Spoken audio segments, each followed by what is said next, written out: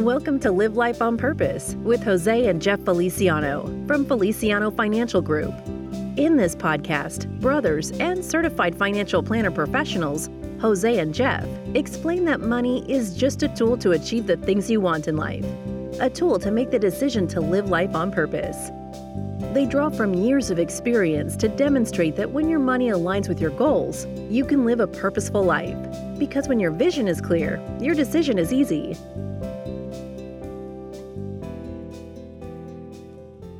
Hello and welcome to Live Life on Purpose with Jose and Jeff Feliciano. Gentlemen, how are you today? How are you today? Hey, we're good. Thank you. Yeah, how are you? Fantastic. Is Texas getting back to normal down there, guys? Slowly but surely. No doubt about it. I mean, the governor said we're back at 100%, and it's at the discretion of everybody. So one thing I'm looking forward to is a opening day baseball, and hopefully it's sold out. So can't wait for that. Yeah, that will be nice. I think we're all waiting to get back to normal.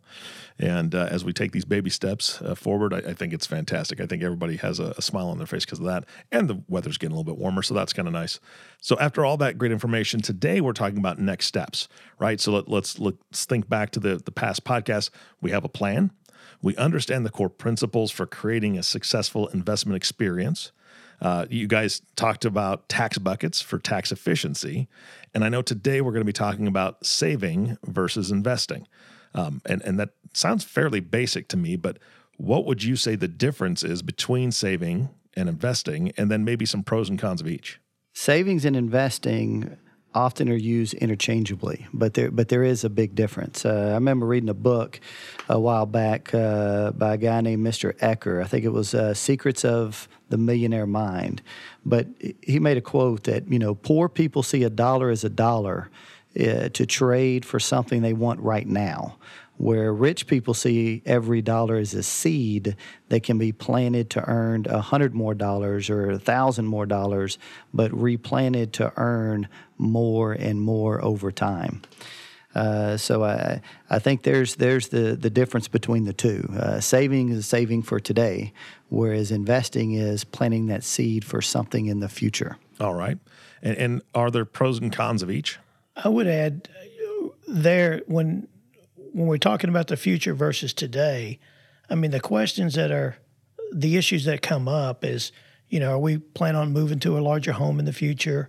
Are we planning on paying for a cost of a college education for one or more of their children or grandchildren? What investment alternatives are they comfortable with? Which ones do they plan to avoid? Do they plan to, pass on their inheritance on to the next generation, or do they want to consume their assets during their lifetime? Everybody has a different idea about what life looks like. And to add to what Jeff said about savings versus investing and talking about today and tomorrow, and when we talk about planning, it's what do they see in the future, what they really want to accomplish, and then we lay it out accordingly. So saving, we're usually set aside money for emergencies. We're saving for emergencies, maybe saving for a big purchase in the next year or two. So savings, usually we want to have little or no risk because we know we're going to need it in the future, in the short future. Mm-hmm. So we use things like money markets, savings accounts, checking accounts, CDs, treasuries, but it's really for money needed safe and secure because we're going to need it pretty soon. Whereas investing is a little different. Investing, we're more trying to plant that seed for a future harvest. So we want the money to grow. We're buying things like stocks and bonds and mutual funds or real estate because we're trying to make the money that we are setting aside work for us over a period of time so that we're able to achieve whatever long-term goals that we may have. Got it. So I hear you saying that savings signifies short term, right? So I'm saving for a new car. I'm saving for the next iPhone, whatever it is, right? I've got to save up a little bit of money because I know I'm going to be spending that fairly quickly, and I'm not going to make money on that because I'm just kind of keeping it on hand. Where investing, you're hoping it goes up, but a con could be that you could lose some money investing, and we all know that. That's a risk, but I know that you guys deal with like risk tolerance of people as well, correct? I mean, that's kind of what you talk about in those buckets. Yeah, so depending on what we're saving for, depending on what our time frame is, there's a different set of investments that are appropriate. So the longer the time frame, the more aggressive or more growth we can design a portfolio or pick and choose certain investment vehicles because we have more time for that money to grow and kind of work through the ups and downs. So deciding and of what that looks like really just depends on what we're saving for, what we're trying to accomplish. And it's kind of the analogy that is good to think through is, to what degree are we willing to exchange some short-term volatility in exchange for better or more long-term growth? So depending on what we're saving for, it kind of changes the dynamics of what's appropriate based on time and what we're trying to accomplish. And, volatility is probably the most important thing to a plan. Sometimes these mutual fund companies, they'll say they average, X percent. But let me just give you make the absurd. Give you an example. Let's say someone loses 50% of their portfolio. Well, 100,000 goes down to 50,000, and then the next year they make 50% in their portfolio. So the mutual fund companies say, well, that's an average of zero because you lost 50%, and you gained 50%. But if you actually run the numbers on it, it's 100,000 down to 50,000, and if you make 50%, you're only at 75,000. That's right. You're still down $25,000. So volatility is a big deal. It's not, we're all heroes when the market's up, but it's what happens in the volatility that can really drag that portfolio down, especially when you're withdrawing money. So volatility is a big, and like Jeff said about, what risk can you handle? Because, the things that we really have to manage is people's emotions, and that's fear and greed. Yeah, absolutely. And we all succumb to that on different levels, depending on what we're facing. Fear plays a factor in there. There's a lot to think about. But I guess I have to ask you, how do you decide how much to invest and in what? You guys have talked about equities and fixed income and other things. How do you decide how much to invest in the different things? So there's a multiple of factors in that. I think first, we all have different time horizons, different goals. So time plays a big part. There's no such thing of getting rich overnight or really accumulating wealth overnight. It's something that you do consistently with a lot of discipline, and the real money's made over time. So depending on what we're saving for, like we brought up or discussed in a couple of podcasts in the past, we have different buckets of money intended for different things. Some's for retirement, some's for college, some's for maybe an investment or vacation property in the next so many years. So depending on what we're saving for and depending on what the time frame is, there are different strategies that are appropriate based on the time given and how much risk or volatility we're willing to take. So the longer the time frame, the more equities we can hold in a portfolio because we've got time to work through cycles and be more successful. The shorter the time frame, the more we need to use bonds and stable value funds and more fixed income or things that don't fluctuate as much because we don't have time to work through the cycles. All right, I've got to ask because this has been in the news quite a bit lately. GameStop, right? Bitcoin. All these different things that are getting headlines, there seems to be a lot of risk. And of course, a lot of the times you just see all these positive things. Oh, look at this. It's just skyrocketing. We're doing everybody's doing really well. I watched that very closely. I did not invest because I'm smarter than that. Sorry, I talk to people like you that help me out with good decisions. But you see people going up, and then you see all of a sudden you see people going down, and it's all over the place at this point. But it's really interesting to me because people buy into that thought of, like you said, getting rich quick, and there is no scheme out there. So let's talk about risk, and I think the audience would appreciate a better understanding of risk in the different areas, right? So GameStop as an example is one single stock, right? Investing in a single stock, I think, is pretty much always risky, right? And what about what about diversifying into different sectors or different things? Can you kind of explain the different levels of risk in the different areas? Yeah, I think risk you have to put it in a proper perspective because risk is defined. What do most people think? I don't want to lose all my money. Correct. If I invest in the stock market, do I have a chance of losing it all? So if you put it in a proper context, there are different levels. So one, obviously, if you invest in one single stock, GameStop, any Enron, the chance of a company going bankrupt it can happen. So when all your eggs are in one basket, your fate is in one stock. So that stock can go up, it can go down, but it's a lot of risk because theoretically it could go to zero, which we've seen numerous times. Same thing so that increases risk when you go individual stock. The second is sometimes when you make a bet in a specific sector, we've seen it with real estate and housing. We saw it with the technology busting back in 2000, 2001, 2002. You've seen it in the financial crisis in 08 and 09. But anytime you make a bet or you're investing in a very specific sector, then you're increasing risk as well. Mm-hmm. Most of the time, the preferred investments of choice may be index funds or mutual funds because you have professional money managers that take big pools of money, and instead of taking all that money investing in just one stock or just one sector, they spread it out over 200, 300, 400 different stocks in numerous sectors. So the likelihood of every one of those stocks going bankrupt, it's never happened. Mm-hmm. So risk becomes more of all right, well, how much volatility or how much can it swing if we go through some bad times? So you're really able to alleviate a lot of that risk when you're more diversified and you hold more assets or more investments. It's funny. The other day I was playing golf and I was noticing the windows of the houses around the golf course. And if you'll notice, these 4x4 windows, they're not all just solid windows. If they were, and of course, one golf ball going through, you got to replace the whole window. Mm-hmm. Whereas most of the windows on the golf course, they're kind of broken up in parts. And if you look at a 4x4 window, sometimes you have it in 16 different parts. That way, when a golf ball goes through, you only have to replace that one part of the window. Mm-hmm. That kind of describes risk and why, they have it set up that way. That way, you don't have one company that drags the whole thing down.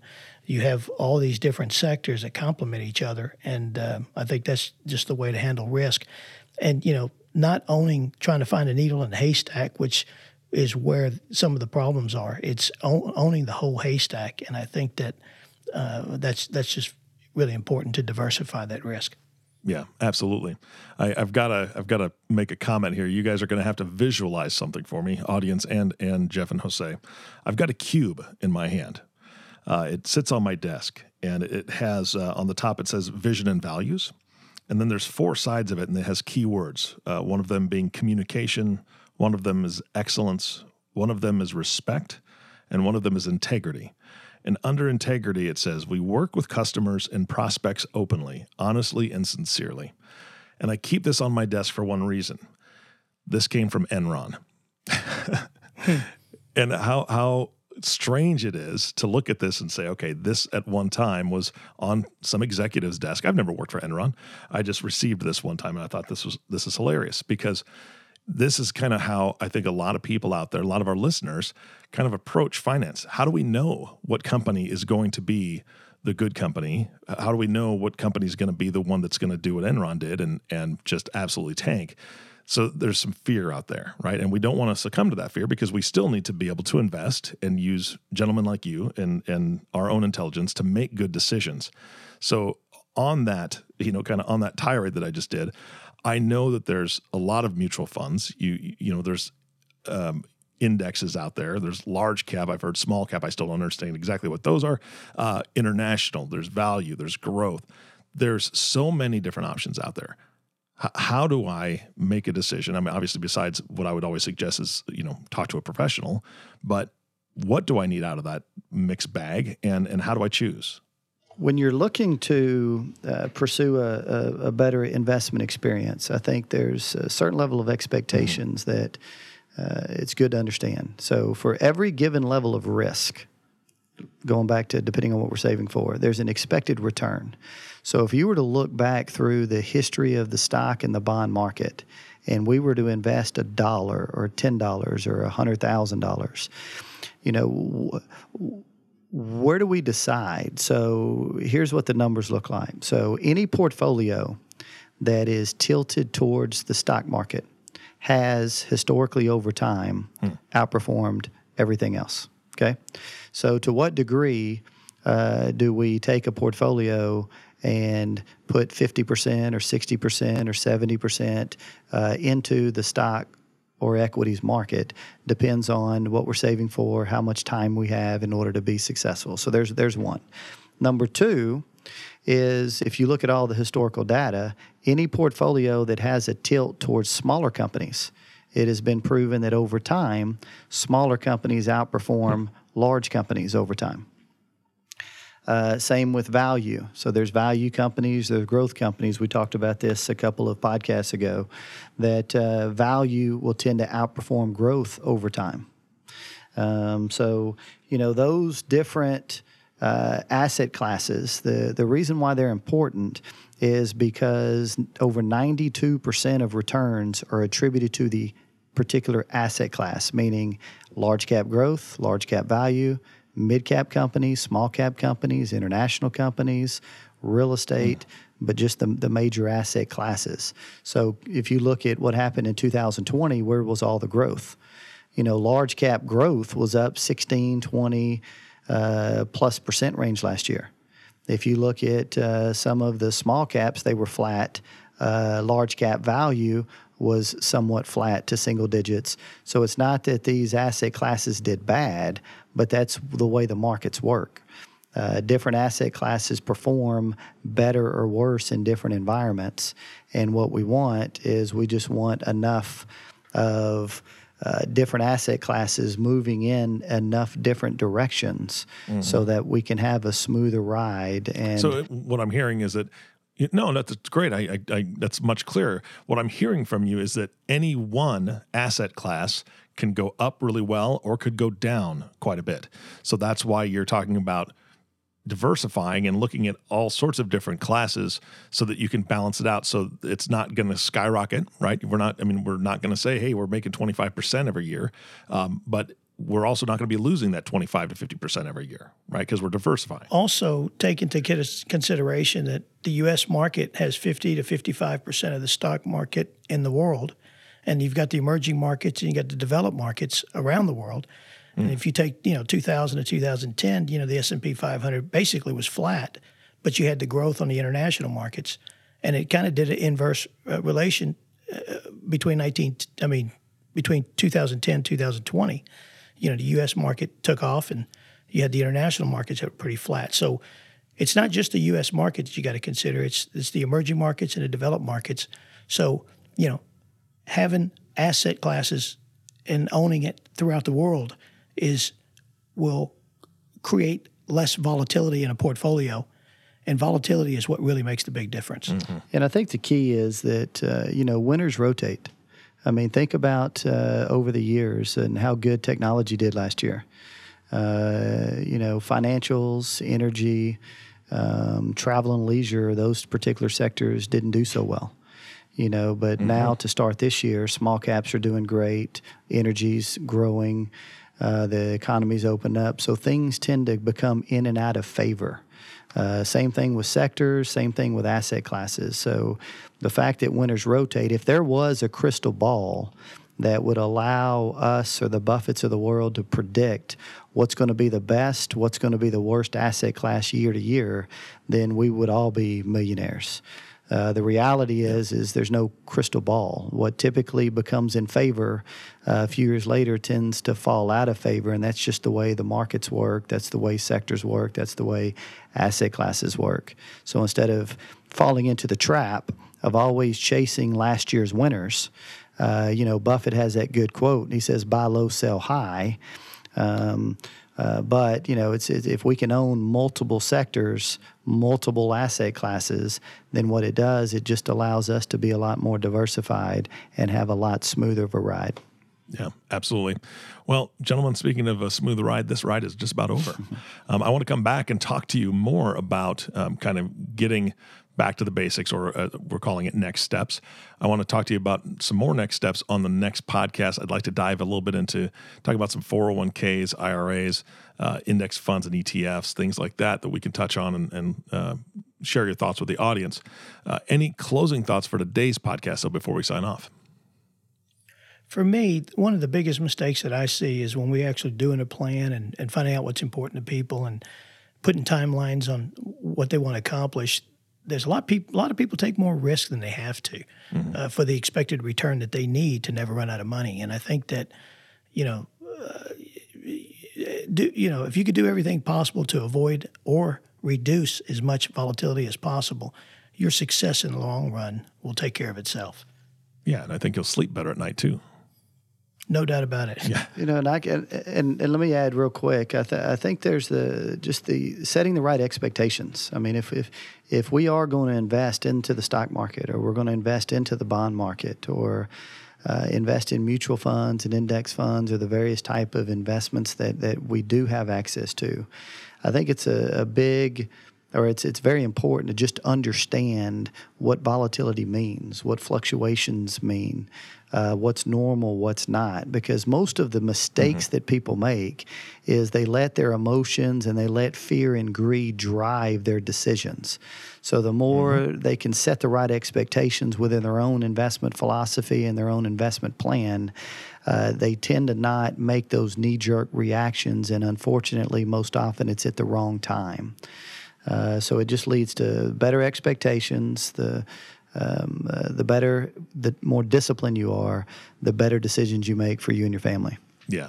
And I mean, you're preaching to the choir, guys. You're speaking to a guy who leased a minivan, for crying out loud. It was just a terrible decision. And it was all about the excitement and the emotion of, look at this new minivan for our family, blah, blah, blah. It has 3 TVs, whatever. I never got to watch them. I was driving. So I get it. I understand that. And what I should have had is someone that was neutral, right? Go with me and, know what my budget would be, know what I was looking for, to help me make that decision, to try to calm me down a little bit when those emotions got stirred up. And I know that's exactly what you do for your clients. So if a listener is saying, hey, you know what, I'd like to learn more about what they're talking about, but also I'd love to have somebody just walk beside me in this so I can kind of get my emotions out of the game, how do they get a hold of you, and who's the best person to talk to? So they can call us at the office, 903-533-8585. They can ask for Jeff or Jose. Or they can find us on our website, www.felicianofinancial.com. Fantastic. Thank you for listening to the Live Life on Purpose podcast with Jose and Jeff Feliciano. If you have not subscribed to the podcast yet, please click the subscribe now button below. This way, when the guys come out with a new podcast, it'll show up directly on your listening device. This makes it much easier to share these podcasts with your friends and family. Again, thanks for listening today. For everyone at Feliciano Financial, this is Eric Johnson reminding you to live life on purpose.